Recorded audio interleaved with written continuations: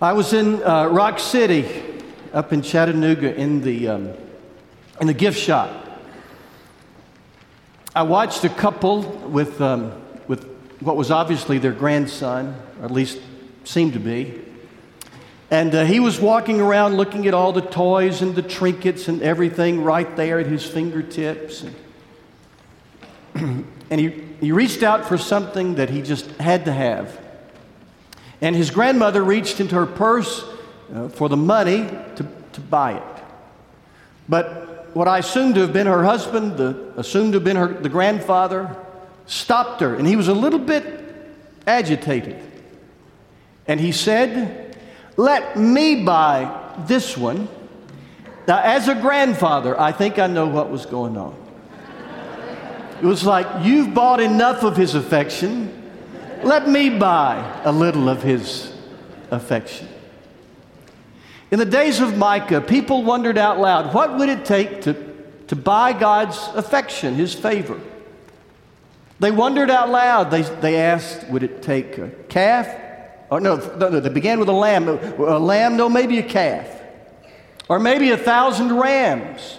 Or maybe rivers of olive oil. Or maybe our firstborn child.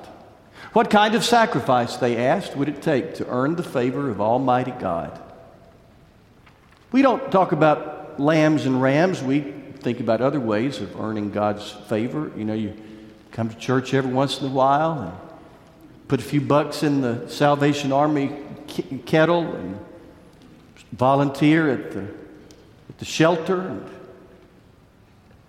Many of you know I love to read Rick Bragg. He talked about trying to earn God's favor by being nice to his mama. When he was growing up, his mom would bring in ironing, and she cleaned floors to support Rick and his brother because their dad was not doing a good job at that. So then when he grew up and became a popular author, he said, you know, I've got some money now. I can help out my mom. He said, I was making enough money to help her with little things like groceries and doctor bills. I was trying to bribe my way into glory, a $50 bill at the time. But Micah says to Rick Bragg and to his original audience and to you and me, you know better than that. God's looking for substance. And so what does the Lord require of you, Micah made clear to them? 3 things: to do justice and love mercy and walk humbly with God. Let's talk about each of those. Number 1, to do justice. Now, I've admitted before that I'm not a scholar of the biblical languages. I'm less competent in Hebrew, the Old Testament language, even than in Greek, the New Testament language. But I do have some really good books. And so this week I dug in to wrestle with that word that's translated justice. Because justice, in our context, if somebody says justice, we tend to think, well, they get what they deserve. But I know it's a richer word than that, so I dug in.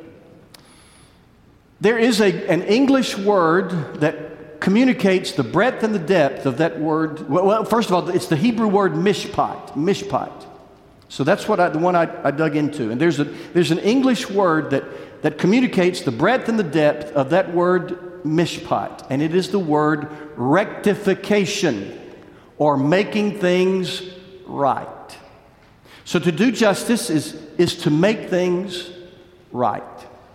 There is a judicial element to that word mishpat, meaning that in the court system that everybody's treated fairly regardless of the hue of their skin or the accent of their tongue, regardless of their connections or lack of connections, regardless of their wealth or lack of wealth, that justice really is blind and that everybody is treated fairly. That's the judicial application to mishpat. But there is a societal application, a social application to mishpat, or to justice, or to rectification. And that is making sure everybody, as much as is possible in an imperfect society, that everybody has an equal opportunity, that everybody has the same chance, at success, regardless of the hue of their skin or the accent of their tongue, regardless of their connections or lack of connections, regardless of their wealth or lack of wealth. It's making sure that as best we can, there is an equal playing field for everybody. Now, works of relief are important to when we relieve people's suffering, like taking food to people who are hungry or short of food. That's an act of relief, and that's important. Taking we do coat drives, taking coats to people who might get cold in the winter. That's an act of relief and very important. It is Christ-like. Works of relief are Christ-like, and I hope we as individuals and as a church always will do acts of relief. But acts of justice are a little bit different and probably harder. The act of justice, societally, making sure everybody has as best possible, has the equal opportunities, means that we have to make sure that policies and practices are just. Maybe this story will help you with the difference between relief and justice. When Carrie and I were just dating in college, one fall, I'm pretty sure it was the fall of 1980, we went up to Ocoee, the river in Tennessee. And I told you once about us falling into that river. I'm going to tell you today the rest of the story. So there were 4 couples. It was in the fall. The weather was cold. The water of the Ocoee is always cold. So there were 4 couples, 2 rafts. There were 2 couples who had experience. They had run the rapids before, maybe multiple times. And there were 2 couples who had absolutely no experience. Carrie and I were one of the 2 couples that had no experience. Well, the 2 couples who had experience jumped into the same raft and thought it was really funny that they would be in that raft and that the 2 novice couples would be in the other raft. So they took off, and we took off. And to somewhat shorten the story, we got to a rough part, and one of those swirly thingies in the rapids, and the boat tumped over and lodged against a rock. We grabbed the rock, and it was in the chilly waters of the Ocoee. We were hanging on. Well, there was someone on the bank with a rope. And so they came out onto the rocks as close as they could and threw us the rope and dragged us out. I don't remember exactly how we got the boat right side up, but we did. And like knuckleheads, we got back in the boat and went down the rest of the river, but made it safely and successfully to the end. Well, now, thank God for those people on the bank with a rope. That was an act of relief. They relieved our suffering. They saved us from that situation. But there was somebody who thought, we can do more than just throw ropes to people in the Ocoee. Somebody went to the powers that be. I think the TVA owns the Ocoee. Whoever is in charge of the Ocoee, somebody went to them and said, you know what? We can throw ropes to people in the water till Jesus comes. But what if we were to change the policies and the practices so that fewer people fall in the water?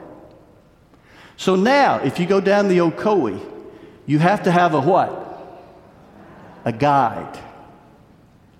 And now, even inexperienced people like us have a better chance at being safe and successful in going down the river. Acts of relief are really important, but sometimes it's important also to help make sure that the policies and practices in place give everybody as equal an opportunity as possible at navigating life's waters safely and successfully. That's the difference between relief and justice. So, do justice.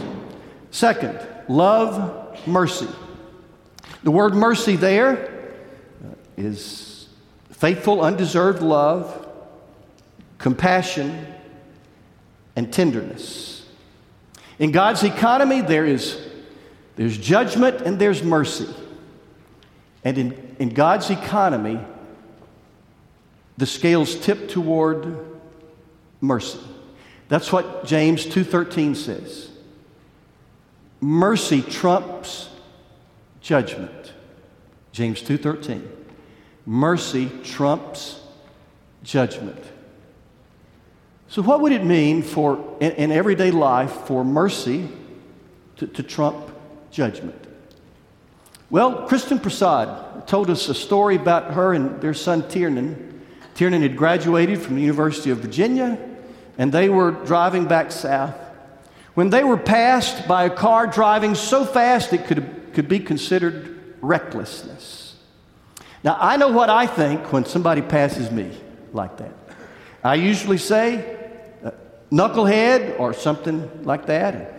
And then I always hope that there's a policeman up there and that those reckless folks get pulled over. Because my first thought is judgment. Well, this car came flying by them, and Tiernan said to his mom, the woman in that car must be in labor. Say, that's mercy, not... that's like, I don't know the whole story. Maybe there's more to this than what meets the eye. Maybe there's a reason why they're driving so fast. So what if when we hear on the news or see, on our phone, the news feed, what if we were to hear that a 22-year-old has been shot in a drug deal? Honestly, for many of us, our first response is judgment. Shouldn't have been there. Probably deserved it. What if we were the kind of people whose first response is, wow, his family must be devastated, and I wonder what went wrong in his life that he ended up there?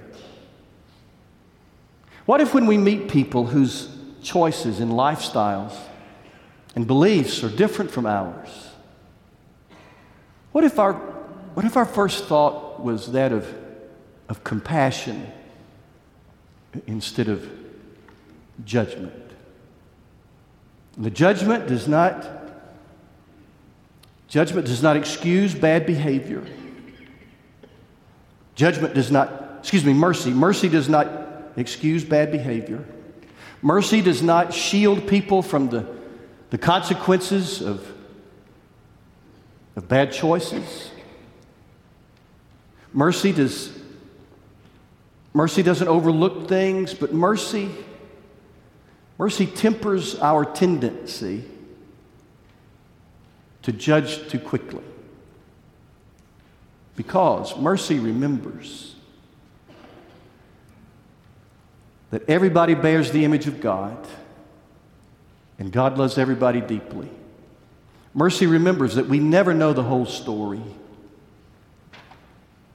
Mercy gives people the benefit of the doubt, and mercy gives people second and third chances. James 2:13 says, mercy trumps judgment. And Psalm 85:10 says, mercy and truth are met together. Mercy and truth are met together. Mercy without truth is sentimentalism. And truth without mercy is legalism. And neither is Christian. We're walking through a hard conversation about we're having the transgender conversation on Wednesdays. And it's a hard conversation. 6 o'clock, Life Center, everybody's welcome. I have what I feel is a responsibility as a pastor to speak truth as I understand it, meaning I feel like I have to speak what I believe to be biblical truth about sexuality, biblical sexuality, about the sanctity of the human body, and about what, frankly, I believe is a cult-like subculture that is luring kids and teens. But I have to make sure that truth and mercy meet together in what I say. Because to speak truth angrily and disrespectfully is unchristian. To speak truth from a distance without relationship is futile. It's useless. Nobody ever will consider our perspective if we don't care enough to know people and listen to their stories. I'm still learning about people who identify as transgender. But there's something I knew before I began this study. Jesus said, I'm to love my neighbor. And people who identify as transgender, wherever they are my neighbors. Now, I'm not naive enough to think that if I just smile when I say what I'm going to say, that everybody's going to thank me for my opinion. I get that. But I can choose to be kind. Do justice. Make sure that everybody, as much as is possible in an imperfect society, has an equal opportunity. And 2, do mercy.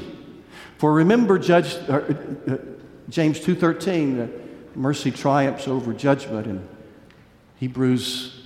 Psalm 85:10, that mercy and truth must be met together. Do justice, love mercy. And then the final, walk humbly with God. On July the 23rd, 1983, at the 12th Street Baptist Church in Gadsden, Alabama, I stood at the altar. Right in front of me was my soon-to-be father-in-law. To my right was my father, and up here in front of me was my uncle, who was also a minister, and beside me was Carrie Ellen Williams. And we were about to get married. But before we did the vows, I sang to her. Now, it might sound silly to you, but I sang to her.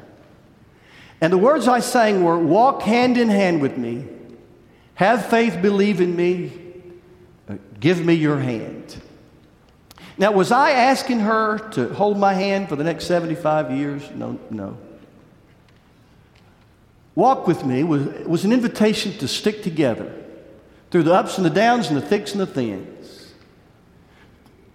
Walk with me was an invitation that when the boat turns over, we'll get back in the boat together. By the way, did I mention that she wasn't paddling when we flipped over? So when the boat turns over, even if you weren't paddling, we will get back in the boat together. Walk let's walk together. Even when I have a new knee, honey, and you have a new hip, and we limp, we will walk and limp together. I was inviting her into a relationship. Enoch, one of the heroes of the Old Testament, the Bible says, walked with God. What does that mean? They had an intimate relationship. And Micah said, come on, guys, he's not looking for lambs and rams and oil and your firstborn. He's looking for you to walk with him. Paul Overstreet wrote a country music song that those of you who aren't cultured won't know, but he wrote a great country music song he and Tanya Tucker sang together titled, I Won't Take Less Than Your Love. The last stanza of that country music song reads like this. How much do I owe you, said the man to his Lord, for giving me this day and every day that's gone before? Shall I build a temple? Shall I make a sacrifice? Tell me, Lord, and I will pay the price. And the Lord said, I won't take less than your love. No, I won't take less than your love. All the treasures of the world would never be enough. And I won't take less than your love. And isn't that amazing? That the one who, when there was nothing, spoke and said, let there be light. The one who created the planets, known and yet unknown, wants a personal, intimate relationship with you. I mean, if that doesn't amaze you, Almighty God said, Jeff, and Alan, and John, and Shelley, Diane, I want a relationship with you. I've long loved the story about the father and his daughter who walked together every morning. Now, the daughter enjoyed it, but But for the father, it was sacred. It was holy time. They shared their dreams and their hurts, their ups and their downs. And Daddy looked forward every morning to walking with his daughter. One year for Christmas, she decided that instead of buying him a gift, she would make him a gift with her own hands. She decided she would sew an article of clothing with her own hands to give to her dad. She started working on it and recognized it was going to take longer than she dreamed it would. And so she said to her dad, look, we need to suspend our walks until Christmas. So for a few weeks there, they didn't walk. When Christmas rolled around, she presented that article of clothing she'd made, and she was so proud. She had made it with love and was so glad to give it to her dad, and her dad loved it, and he was so gracious and kind. But then a little while later, he had to speak his heart. He said, sweetheart, with tenderness in his voice, he said, sweetheart, I love what you did for me. But next year, I'd be grateful if you would skip the gift and just walk with me. So should we bring a calf? No, maybe a lamb. No, 1,000 rams. How about rivers of olive oil? Maybe even, Micah's friends said, maybe even we'll present our firstborn children. And Micah said, come on now. You know better than that. He who flung the stars in space wants you to do right by each other. And he wants a personal relationship with you. If you're already a follower of Jesus, then you can nurture that relationship by being here, worshiping Him, and being people of prayer, talking to Him, and reading His love letter to you, and serving other people. If you're not yet a follower of Jesus, you can give all that you have and all you are to Jesus. Place your faith, your heart trust in Jesus, and by God's grace, His unconditional, undeserved, unlimited, unrelenting love, you can enter into a personal relationship, as mind-blowing as it is, with the very Creator of the universe. And we invite